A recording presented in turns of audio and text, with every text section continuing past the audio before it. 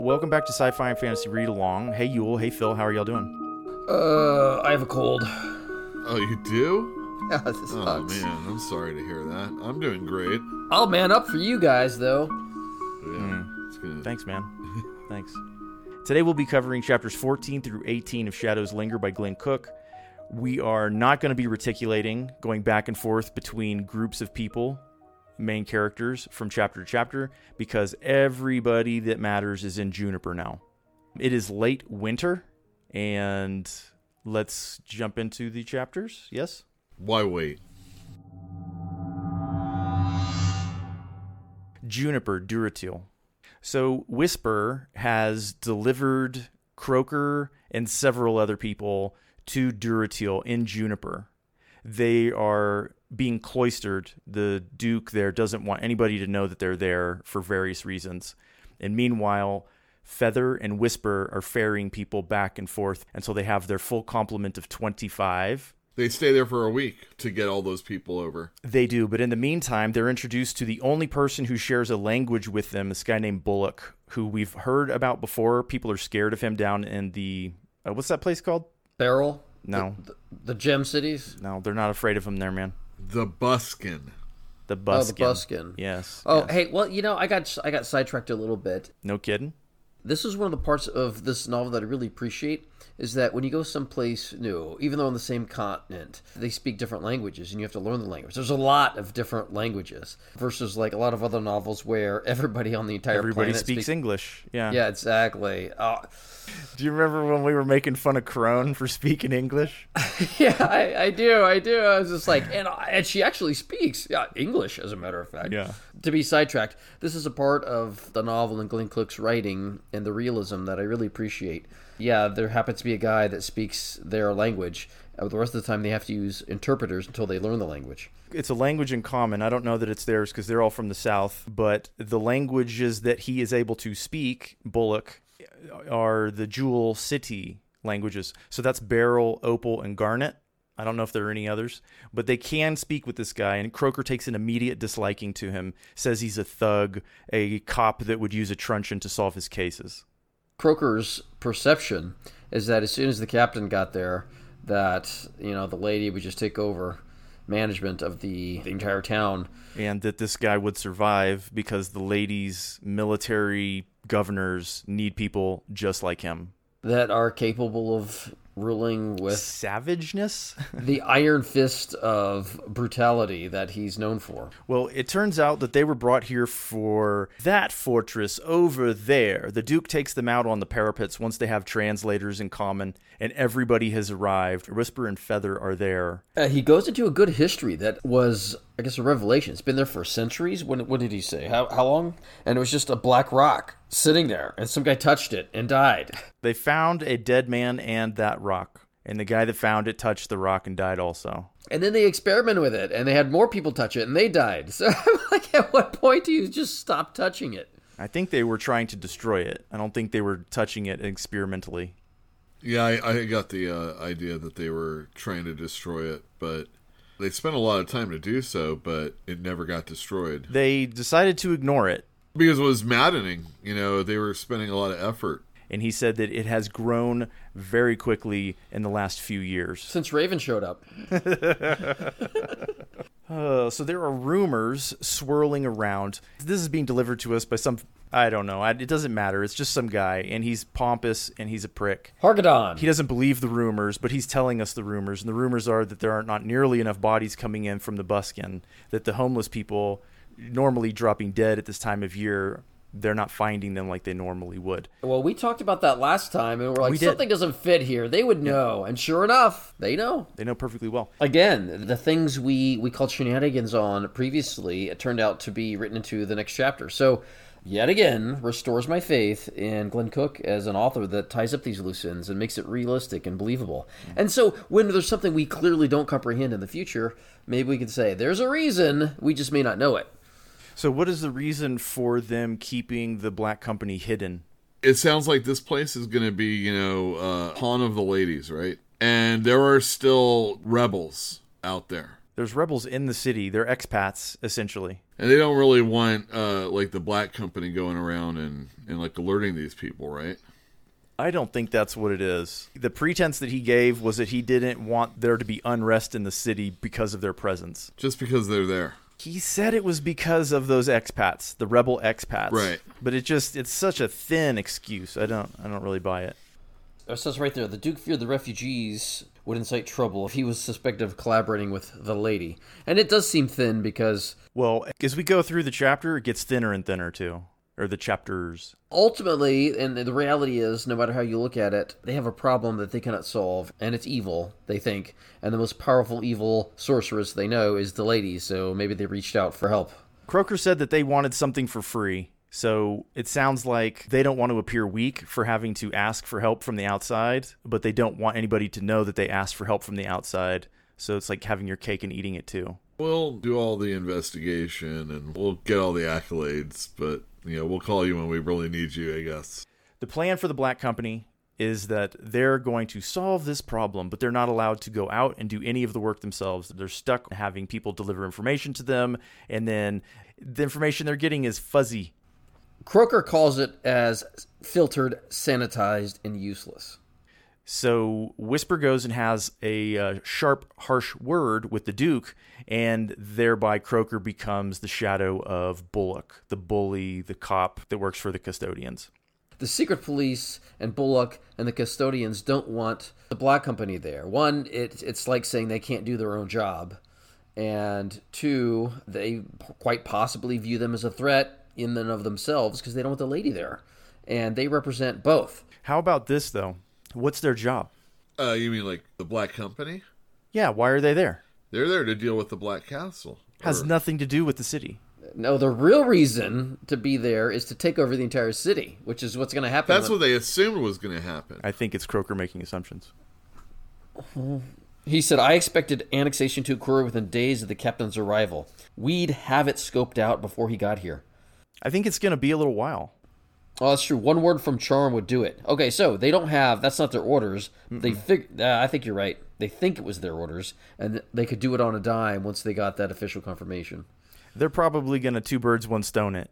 But in the meantime, they don't have a lot of business in the city. Croker does get attached to Bullock somehow. Oh, he just bluffs his way in. He said, it's orders. And he's like, fine. Well, they're heading into the Buskin looking for old coins. That's what Bullock says. Yeah. We know why. We do know. Because those old coins that got stolen, they're expecting them to be spent now. I like this exchange a lot. You find out that Bullock isn't just this meat-headed thug. He's actually pretty sharp. Bullock was kind of saying something about the citizens and how, maybe we'll find a couple stupid ones that are spending coin. And Croker thinks, maybe it's because Bullock is dumb like these people. Yeah, he said Bullock had a good grasp of the stupid size of human nature. Not a compliment. Is that when he says meow? Yeah, which I didn't get. I don't get it either. I don't know. Was a cat fight such a thing at one time? I have no idea. I can't imagine, but it does feel like it was a very catty thing to say, so meow. That stood out as out of place. It didn't make sense to me either, but I don't think Bullock was stupid. I just think that he's like... He's not dumb, but tell me about him, because we'll see lots of reasons why he's not dumb. Bullock isn't stupid. He comes from this area. He's had a hard life, and he was able to get out of the Buskin by becoming... he's like an administrator of justice, if you will. He's this weird segue, because he's kind of the head of the secret police, but he's also a devout... He's not the secret police at all. The secret police work for the Duke. But he knows all of those folks very well. But he's kind of an investigator for the custodians. He's the only authority figure that will actually come down to this area. Like the other cops that are like celebrated as heroes, I'm calling them cops, they won't even come down to the Buskin.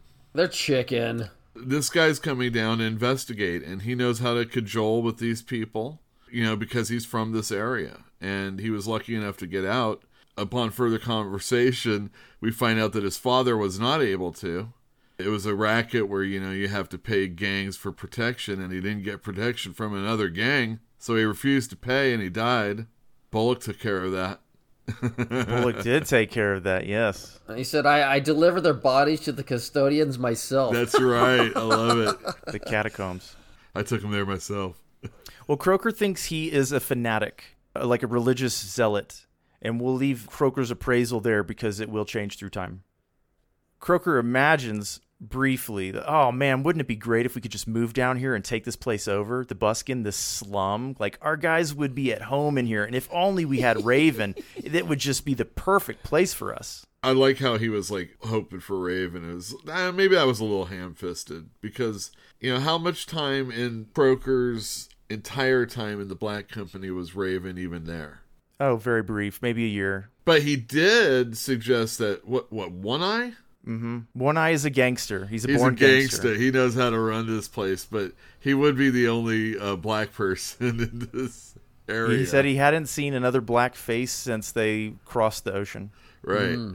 And that kind of plays up what Phil was saying. In this world, in Glenn Cook's world, you can go from one continent to another continent, or even on the same continent, you might not speak the same language. And here it's nice that we have a difference in skin color, if you will, and it makes sense within the universe. Well, one of the reasons Bullock accepts Croker's company is because Croker is quick to pick up the language. So Croker's speaking his language, at least some. And that goes a long way, I'll tell you what. They're doing the rounds. Bullock is going from inn to whorehouse to tavern to slum, and they're questioning people, looking for that old coin. Taverns, cat houses, and reeking dives. I would love to do this sort of investigative work. That's all I'm saying. Well, after Bullock has questioned the proprietor of the Iron Lily, he gets an idea, and he's like, hey, we should go check out some moneylenders too. Croker says that, it must have been in the time he was talking to that innkeeper of the Iron Lily, that the guy was like complaining about all this money that he owed and all this other stuff, and then that's when they clicked in for Bullock to go and check out moneylenders. Pretty smart. Because if somebody's stealing money, that's probably because they're paying it to somebody else. That's right. A great leap of logic. So they go and they visit Craig. They're in his neighborhood presently, so they're just going to go and visit him. And he's described as like a nasty piece of work by this guy who has himself been described as a nasty piece of work. When they get there, Bullock just walks in completely unafraid of everyone. Craig is wrapped in bandages like a mummy. Yeah, he got messed up bad in a previous encounter with Raven. Allegedly. Nobody said it was Raven that did it, so maybe they've never saw him. You know, maybe it was so bad and so fast that they have no idea that it was actually Raven. They just think it was. Everybody thinks it's Raven going out. Craig definitely thinks it's so Raven to go out there and stab people and not let them know, you know. Craig is like, what do you want? And we get the story here that they're looking for Cajun coins or something to that effect, right? Right. From that period of time. Bullock does not tell Craig why they're looking for coins from that period. He won't do it. He just says that somebody got hit that does not stand to be hit. And Craig is like, huh? He doesn't believe it. But Bullock does to let him know. He's just like, anybody involved is going down. This whole part where Croker and Bullock are hanging out feels so much like an obvious cop movie. It was good. And here we're getting a really fun interrogation scene with Craig. He isn't having any of it either. And when they're finally done with the conversation, he's like, so did you get what you want? And he's all, maybe you should leave now. So Craig invites them to get the F out, and they do, because they've got no more information. Croker says, you know, if you had told him why, maybe he would have been more forthcoming. And Bullock's like, no, that can never get out. There would be rioting in the streets if people didn't think we could take care of the dead.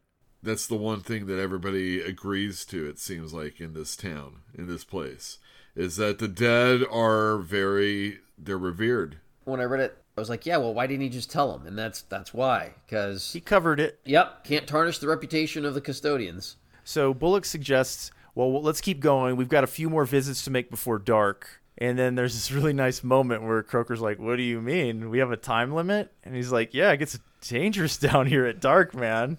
And he smiles, and Croker's like, oh, I can't help but like the guy a little bit. Well, as tough as he is, even he is like aware that... I don't think he wants to be down there alone. And he doesn't know if Croker has his back at all, so you might as well discount him entirely as being support, right? Get out of there before dark. But it's at this point in time when Croker is like, he thought he saw somebody he knew. Like, just the way the person was walking. And he's like, oh, I was just somebody I was thinking about earlier. Obviously, we know who he was thinking about earlier. That's where it's a little heavy-handed, right? A I mean, little they bit, are in yeah. the same place, but... Yeah, how would they know? Yeah, He wouldn't. That would be the know. one thing. Is he just longing for Raven always? No, there's no way he thinks about Raven every day. What were they, besties? I mean, they were talking about setting up a Sting kind of situation, and that's what they did with Raven, right? So it makes sense that they would do that. You're right. It's a little heavy-handed, but it's okay because otherwise it's a great chapter, right? I like the chapter. I don't like the think chapter. it was heavy-handed. You know, I hate it when you have this convergence, absolutely illogical convergence of people that never really would have met. Especially in sci-fi, where some guy just happens to go to a planet and he runs into the person he met 10 years ago. I'm like, that's unlikely on a planet of 50 billion people. It's unlikely on a planet of a million people. But let's be honest. Raven's in the buskin. They're in the buskin. It's not that unreasonable. I don't know. I really like the way it was done. I bought it. How about that? Well, it's not quite a convergence yet. It's there. I can taste it. Juniper, Death of a Gangster. So Ace is alive. Yeah, and he's being taken care of in the room and told to stay put because, there's people talking about him. They're taking turns nursing him back to health, but man, I was 100% convinced they had sold him for money Oh, I didn't think they did. and that he was in the walls of that castle. I wasn't sure if he was, but it was alluded that they made an offer for his body. They did. 340 for the two live ones, One of them was Asa, so... At the beginning of this chapter, in addition to finding out that Asa is alive, we find out that Shed and his mother have been arguing. Violent arguments, but I guess it's not really violent. She knows. She stares at him with blind eyes. Mothers always find out. Shed is off to pay Craig the money that he owes him. And we find out that Count didn't die. He's too stupid to die. Craig's a little bit better. He's a lot better.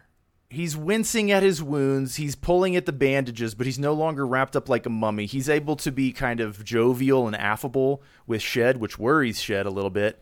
But, he owes 8 and some change. Shed pays up in full. Craig counts out the change, and he says, okay, but now I'm calling in that favor. We're going to get Raven, and you're going to help me do it. Poor Shed. He's always a pawn in someone else's machinations, it seems. Yeah, and he calls it a trap, and he's like, no matter what I do, I'm always trapped.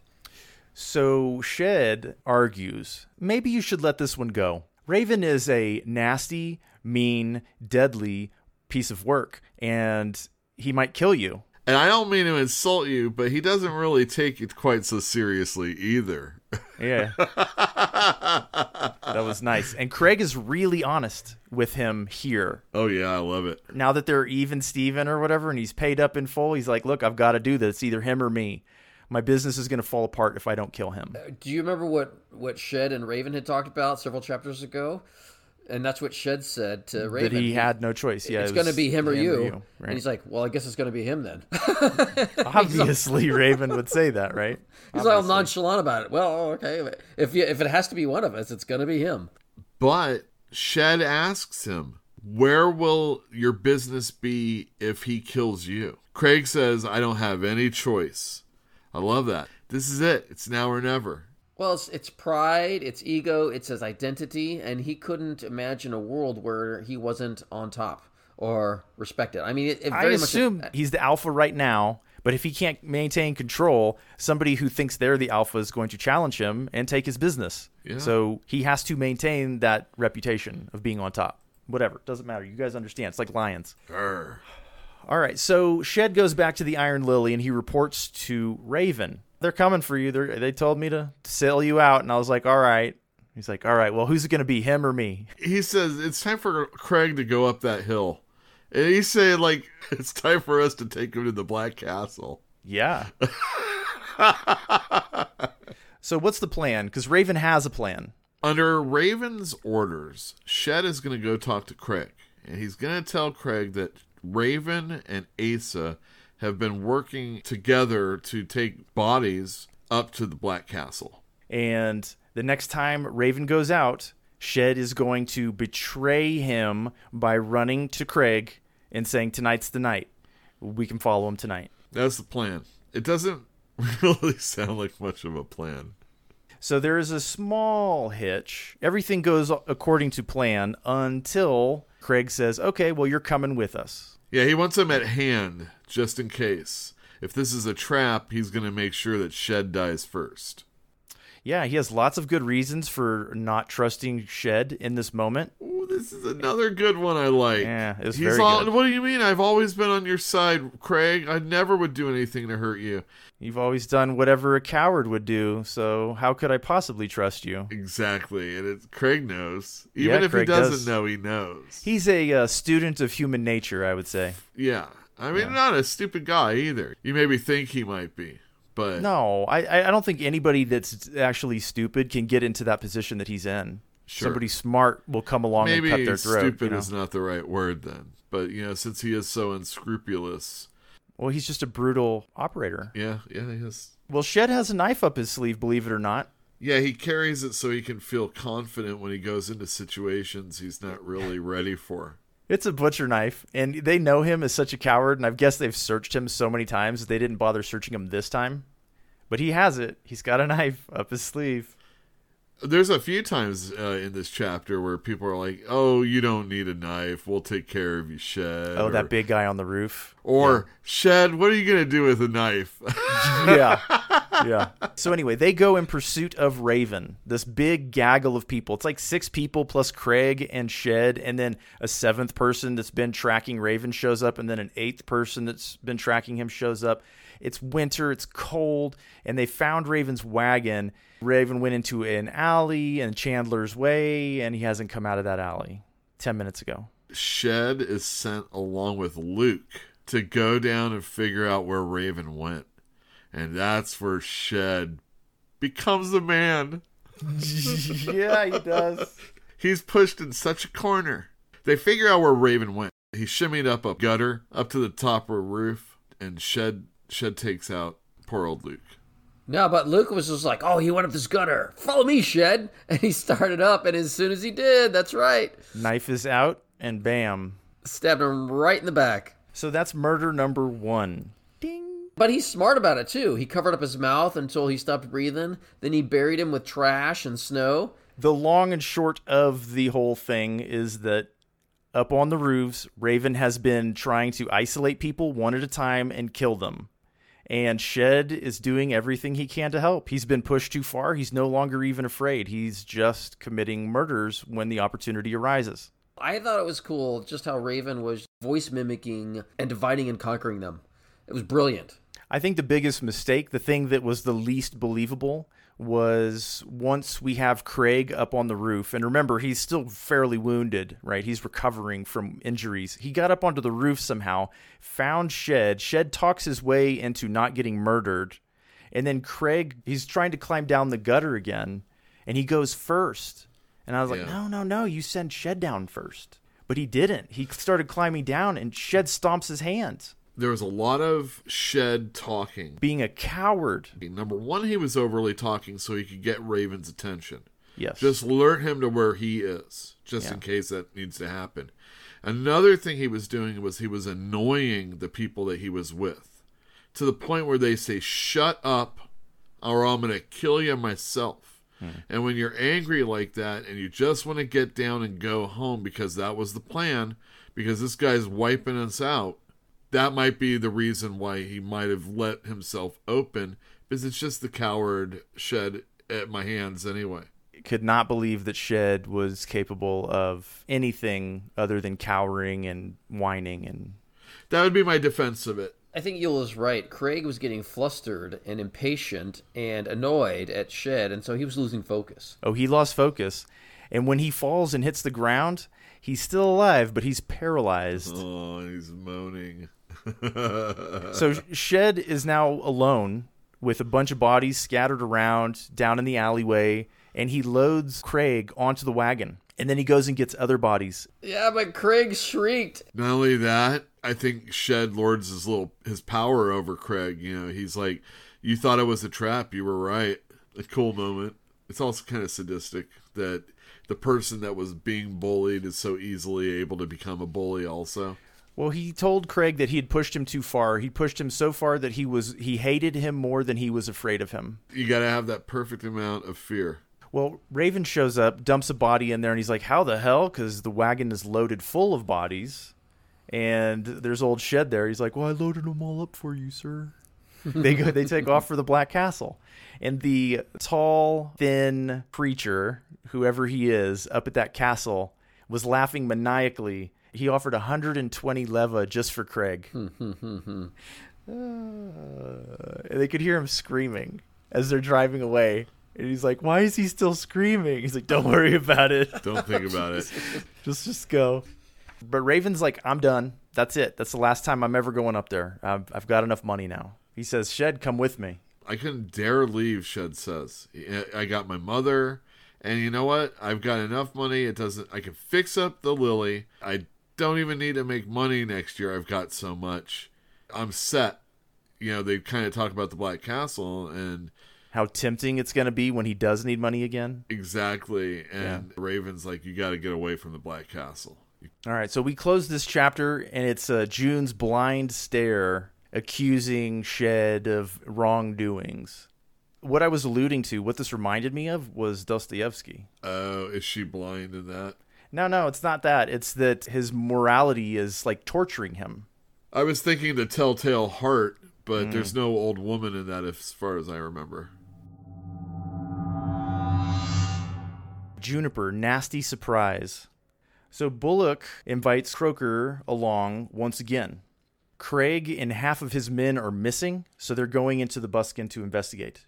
This is when Croker is shown the enclosure, the entrance where the poor people had been getting in during the winter. He's like, this is how they got in to get into the catacombs. And he takes him into the enclosure, and Croker's like, can we see where they got in? And he's like, there's this really nice moment. He says he wanted to say no, but instead of saying no, he said, it's like an hour's hike.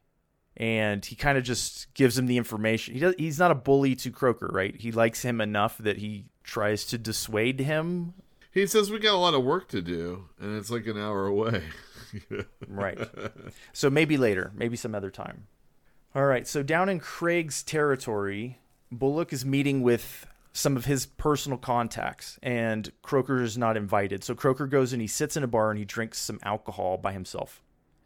When Bullock arrives, they drink together for a little while, and Bullock pays for his alcohol. He was given it for free on the house.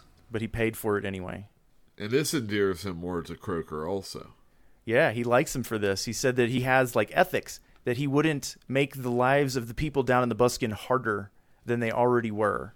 Right. And that is very nice because you've got somebody like Craig who is feeding off of the people in the Buskin. He is a bloodsucker. Well, Bullock and Croker are talking about what they know about all of these kind of storylines they're investigating. And Bullock starts cross-referencing the wood thief story with the body thief stories and also with the Craig disappearance stories. And one name comes to the top of his list. Oh, really? What's that? Asa. I thought you were going to say Raven. Not yet. Sort of, yeah.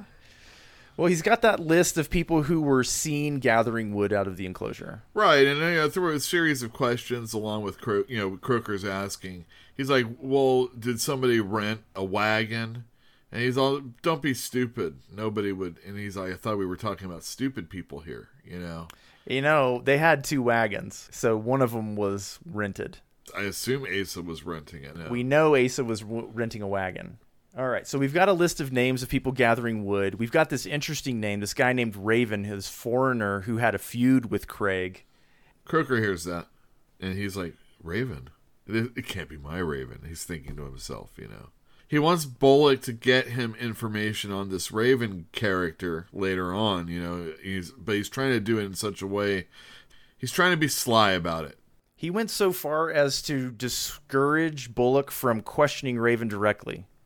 He was trying to get Bullock to kind of circumvent Raven while investigating and getting a physical description of him and seeing who he's traveling with. But he didn't want Bullock to actually go and talk to Raven. Yeah, he wants to make sure it's his Raven, right? Well, yeah, on top of other things, Yeah. yes, obviously. I mean, that's ultimately, I think, what it is, right? Well, Raven has been seen hanging out with the rebel expats who are now living here in Juniper. They call it the Crater Crowd.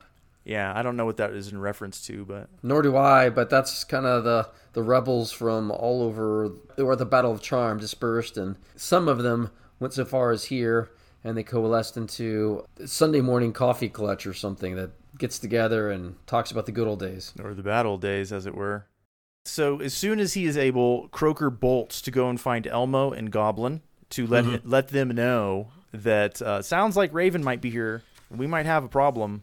They decide that it's time to move down into the Buskin. Goblin and 6 of the soldiers take rooms down there.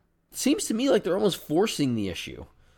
That they don't feel completely prepared to do it. They don't feel like all of the proper people are in place. And they feel like the best people for the job would be recognized by Raven, and they can't have them down there. So they send in the B team. Including Sweetbeat. Pawnbroker should have known Raven. Apparently, he was so new when the Battle of Charm happened that they just assumed he wouldn't remember him. Juniper travel plans. So Shed catches Asa trying to sneak out. I assume he's been cloistered in the Iron Lily, and he's going a little stir crazy, so he wants to get outside. But he's told that Bullock has been asking specifically for you, Asa. You should probably not go get caught and get everybody else busted and killed. Which is not completely true. It isn't completely true, but it's a very, very good story to tell somebody that you cannot trust. Right. He's like, hey, Raven gave you all that coinage and you went out and spent it. He didn't, though. He didn't spend it. He's suggesting that maybe he would spend it, I guess. He had been plundering the catacombs by himself for a while and That's probably spending some of that coin. And Sure. then Raven paid him his share for the looting, all in that old coin. A huge Right. lump sum, yeah. And he's like, I'm rich and I can't spend it. Ah, that's horrible. So it comes out that Raven is heading south as soon as the harbor opens, and that maybe Asa can go with him. Right. Shed is like, come on, you might ask him. Oh, wait, was that Shed's idea or Ace's idea? It was Shed making Shed it suggests Ace's maybe idea. you travel. Maybe travel for a little while. Get out of town. I've never And he's left anywhere before in my life. The idea is that he's going to ask permission. to go Shed's with looking Raven. out for himself, let's be honest. For sure he is, and that's exactly when Ace is like, hey, I never thanked you. I owe you the big one. It sounded like he saved his life when he was in the back of that wagon, and he didn't allow him to be sold. I'm not 100% sure that he's aware that he was on the chopping block to be sold. But I don't know, but something made me feel like that's what he was talking about. In Yeah. the very least, when he got hurt, he was saved. You know what I mean? they didn't kill him or leave him to be dead, which Sure thing. either way, it could have happened super Raven would have killed him or let him die or sold him, right? Well, it looks like Raven had a better idea. Raven, at least the way it was implied, was looking at his body like, there's a payday. And Shed said, nope, don't do it. Don't even think it. He's my buddy. No, because remember in the very beginning, Asa was Shed's project, trying to rehabilitate and inspire the man. Shed has a weird relationship with Asa. They have a weird relationship. Like, they kind of like each other, but they disappoint each other. They don't trust each other. They're neither reliable. But he still lets him get firewood and come and sleep in his, in his floor. He lets him come and hang out and did hide him when his life was in jeopardy. And nursed him back to health when he was dying, yes. Exactly. Could have died, right. But he's also doing it partially to keep him out from, public. So that Well, aren't all of our motivations kind of complicated? Like, nobody has pure motives. There's always some self-interest involved. Like, let's be cynical and realistic about it. It makes perfect sense that you're going to do things that align with what you want, as well as which are, maybe good for your family and friends. I remember reading something a long time ago talking about, it was a treatise on how everything we do is motivated by selfishness. 100%. We selfishly help people because it makes us feel good and that we get that payoff. So we're really doing it for ourselves. Yeah, I completely agree. But I'm a cynic, so I would agree. What's the difference between an optimist and a cynic? A cynic is an optimist with more experience. Right. Oh. All right, so the apology out of the way, Shed's too embarrassed to stay there and be a man. So he goes downstairs, and Raven and Darling are having a heated sign language argument. They must be together. Yeah, he makes that assumption that they're a couple because of how they always argue and stuff. But he waits until they're done with the conversation, and Raven sees him, and then he lets him know that Asa wants to go with you when you leave. And it's kind of agreed that might not be a bad idea. And it would get Asa out of Shed's hair, too, for a while. And then Shed says, Bullock was asking about you, by the way. Well, he brought that up at the end, because Raven called him out, and he said, you just want Asa gone because it covers your butt. And then Raven says, kind of covers my back trail, too. All right, I'll do it. But then Shed offers the information, perhaps in his own way of saying thank you. Shed is not forthcoming. All these people hold their cards to their chest very, very well. Asa with Shed, Shed with Craig, Craig with Bullock. They all are not telling everybody everything. Hey, can you imagine living in a world where, like, you had no one you could trust? Like, no one. And maybe that's why he loves and is so devoted to his mother, because his mother's the only one who will love him unconditionally. But apparently that's not true either. I think there are conditions. Yeah, I think there are conditions. What book did we read where we were advised to keep our information? It was Topper with Perrin on the road after the slaughter in Itko Khan. In the Gardens of the Moon. He told Perrin to treat his information like it was a currency. Yeah. And to hold tight to it. Yeah.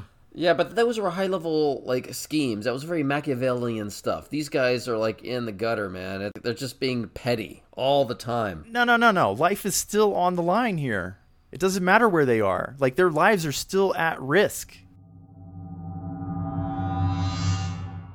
Juniper, blowing smoke. What does blowing smoke mean to you guys? No, not blowing smoke up your ass. Blowing That's exactly smoke. what I think. That's not what it is, though. Blowing smoke. What does it mean? Hookahs, smoke signals. It's a diversion. Bullock and Croker are making the rounds once again. Goblin is very conspicuously standing in the street trying to get Croker's attention. He's like, Jesus, he's going to get noticed. It's like one of the only guys Bullock has noticed before, like knows in the group, he says. He's conspicuous. He's recognizable. He's a foreigner. He stands out. He does not belong. Bullock would recognize him. There's no way Bullock would not notice him. Except that he didn't. Supposedly. Maybe he's a wizard. Maybe that's how he did it. I don't know. Oh. Anyway, Croker goes to pee in the alleyway and has a conversation with Goblin. It's our Raven, unfortunately, but it's him. Darling's with him. They're pretending like they don't know each other very well. They talked about his cart that had fresh blood in it also.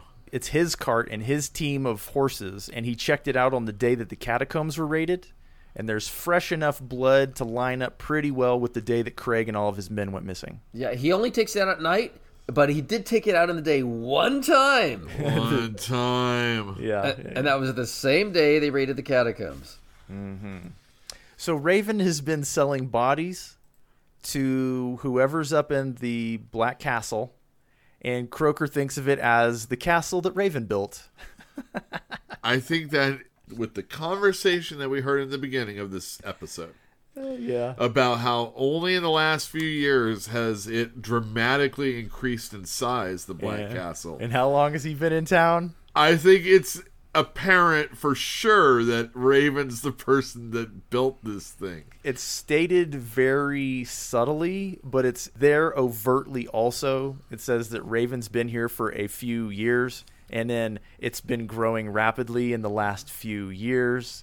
So you can put 2 and 2 together and make 5, no problem. Dude, they should just call it Castle Raven. It's a castle Raven built. I mean, it's hilarious. Or what's that Forgotten Realms place? Raven's Bluff. They should just call it Raven's Bluff. Not Raisin. Ravenloft. Ravenloft. No, Ravenloft is the world in D&D. Oh, Ravenloft. I was thinking Raven's Bluff, but that's okay. Okay. All right, so the diversion, the namesake of the chapter is that Croker is trying to set a diversion for Bullock. He's trying to divert everybody's attention away from Raven. He makes this suggestion, that guy you were looking for, the foreigner, he's actually been in contact with all of the Crater crew. And so maybe it's a political thing. Maybe they're trying to fund the rebellion. And Bullock's like, I didn't think of that. Maybe. Rebellions need lots of money. Croker describes it as the smoothest raid ever. They gather up effortlessly without any blood whatsoever. This old group of rebels that have no fight left in them whatsoever. He has people on the inside, police on the inside, right? That have been working with the Crater gang. I guess that it was the secret police had somebody inside, or they were getting information from them somehow, yeah. Right, so they got, like, you know, a secret meeting together. They're not even secretive about their meetings, Right. man. They're just drinking in a bar, unarmed, talking about old times. All the people that were rebels were, like, actually relieved to be caught. They're like, It's oh, finally it's the Black over. Company. You guys, It sounds like they were all taken to, what, Whisper? They got taken up to Duratil where Whisper and Feather worked on them. I think they were probably going to read their minds. Oh, I see. Which is why Croker said it was a gamble, that he was playing the long game, because if Raven had told these people about Darling, everything was going to be bad. Right. But he was counting on Raven keeping that a secret, and he did. Well, that's because Raven didn't even tell his friends when he knew. You're talking about the Black Company friends? Mm-hmm. No, it was too risky. You remember how he was treating Croker at the end of the Black Company? Yeah, he was distancing himself from everybody.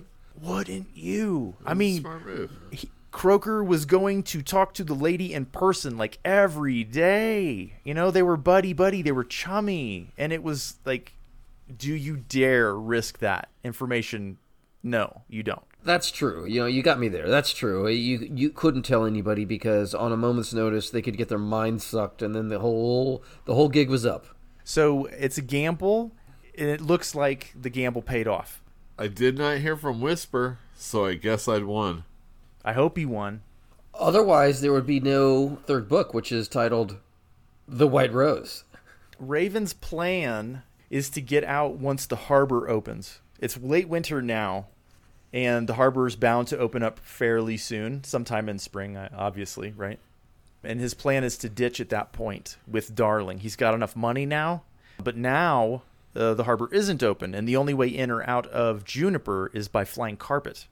All of the mountain passes are closed, and the harbor's closed. Now Raven and Darling have to survive long enough for the harbor to open and get out. And Asa has to keep under wraps. Oh, man, that guy is a disaster waiting to happen. Shed isn't much better. Shed's a lot better. I gotta wonder if Raven said that Asa could go with him just so he could just, like, you know, basically Kill him on the road. gut him, throw him overboard, and then take his stash. He said he needed men.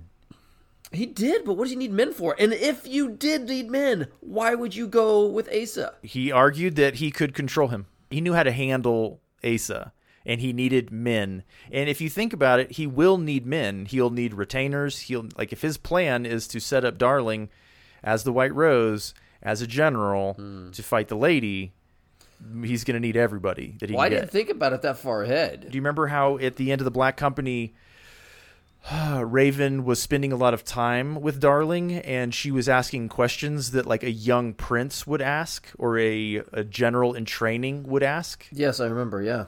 I mean, she was just very insightful when it came to higher level tactics. Well, I think he's training her, too. I think he's encouraging that behavior, and I think that that's her future, because the last White Rose was a general. Is it a little tropey?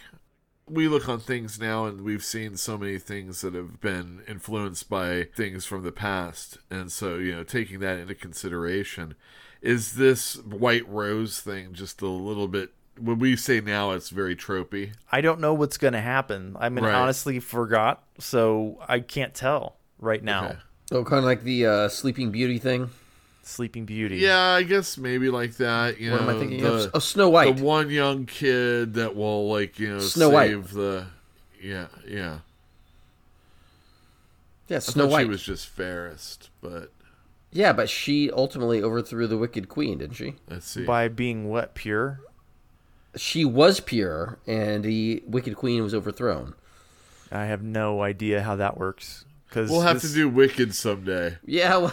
Snow White and the Seven Dwarfs. It'll be our best episodes ever. No, I don't think so. I don't think so. Hell. All right. Well, do you guys have anything else for this stretch of chapters? This was a real fun read on every chapter, including Shed's killing spree. Dude, that rooftop stuff, it was amazing. It was great. It was very tense and at the same time comical. Yes. Because of the person that was getting away with this.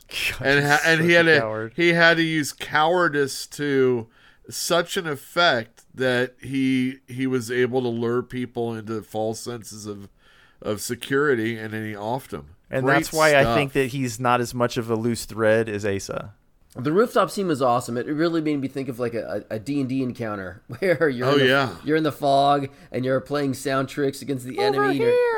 Yeah, and then like you take them out one or two at a time. I really like that encounter. I thought a lot about it in gaming terms as far as like a real easy story. I just need this money track down. And it's like a little city adventure type thing. And it doesn't have to pay off, but it sets a chain of motions to go on in the story. Pretty awesome. I dug it. I dug it too. The next episode is going to cover chapters 19 through 25.